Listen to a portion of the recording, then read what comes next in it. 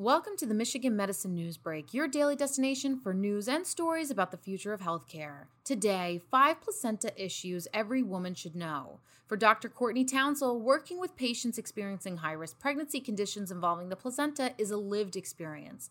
Townsell, an OBGYN at Michigan Medicine, twice has been in her patient's shoes. Both of her pregnancies involved 2 separate placental disorders. The placenta is a temporary organ that develops in the uterus during pregnancy. It provides the nutrients and oxygen to the baby for development and growth. Because a placenta is created with each pregnancy, it is possible for each pregnancy to have a different outcome. Even as a trained OBGYN in good health, she runs and plays basketball regularly. Townsell's high-risk pregnancies caught her off guard. Here are 5 placental disorders she urges every woman to be aware of before pregnancy. Placental insufficiency. As a first-year OBGYN resident, she was hypervigilant during her first pregnancy at 27. Everything appeared to be progressing on schedule until, at 34 weeks, she noticed her baby wasn't growing as well and the fluid around her baby was low. Some other moms-to-be may notice the baby isn't moving often, and in some cases, the only symptom is the death of the baby. With this condition, the placenta can't deliver enough oxygen and nutrients to the baby, which may lead to fetal growth restriction and possible issues with the baby's development. The insufficiency occurs because the placenta doesn't attach optimally to the uterus, which impedes the dilation of the arteries and restricts the flow of the important nutrients and oxygen. To detect placental insufficiency, doctors may order an ultrasound to look at features of the placenta, calcium deposits, or placental thickness, as well as the size of the fetus, and a fetal non-stress test that monitors the baby's heart rate and contractions. Other potential correlations include having diabetes, high blood pressure, anemia, and blood clotting disorders, or using blood thinners, drinking alcohol, taking drugs, or smoking during pregnancy. Moms with this condition require frequent visits to a high-risk OBGYN as well as activity restrictions. Moms need to make sure all possible blood flow is going to the fetus and not to tired or fatigued muscles.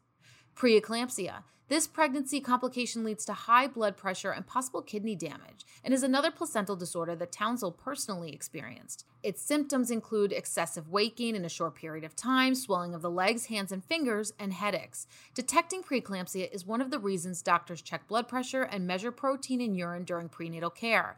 It can be attributed to autoimmune disorders, genetic factors, diet and blood vessel-related issues.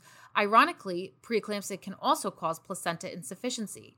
Often a patient will start to show evidence of placenta insufficiency. That can be an indicator of a future complication, such as developing a high blood pressure problem in pregnancy like preeclampsia, hypertension, or diabetes, Townsell says. That was exactly how Townsell's first pregnancy unfolded. Her second pregnancy, however, was nearly picture perfect until after delivery. She was 32, and because of her history, she was taking baby aspirin daily. Studies have found that daily aspirin improves outcomes and reduces preeclampsia by 30%. It helps vessels better attach to the uterus and remain open during the pregnancy, studies indicate. My second pregnancy, I took aspirin, the baby grew well, I went past my due date, but I still developed preeclampsia. But this time it was 1 week postpartum, she says. A week after delivery, she was still swollen, never lost the fluids after giving birth, felt tired, and was short of breath. Her blood pressure was high. She ended up being hospitalized for 72 hours to receive magnesium to prevent seizures. Placenta previa.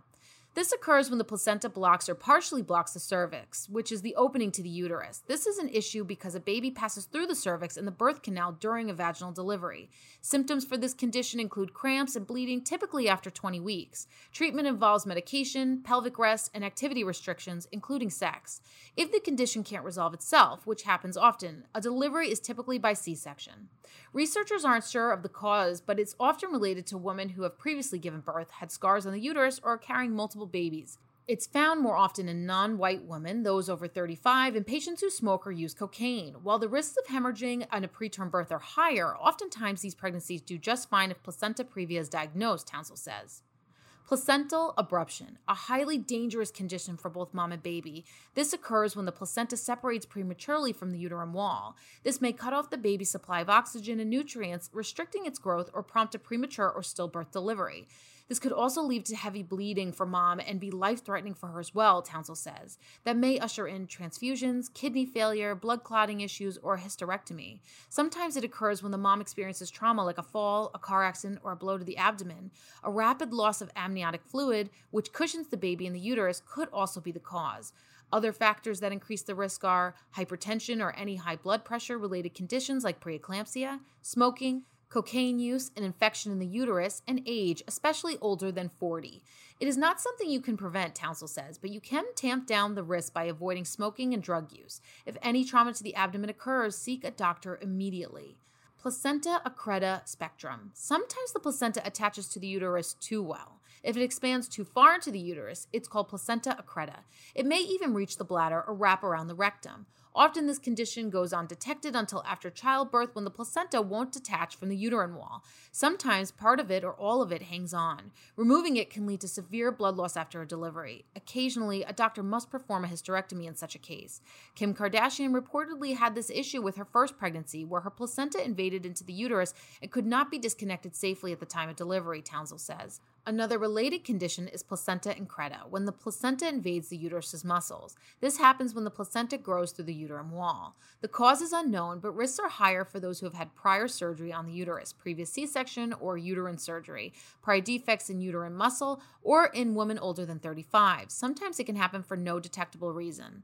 Medical education, health literacy, and advocacy for yourself and others is really important, Townsell stresses.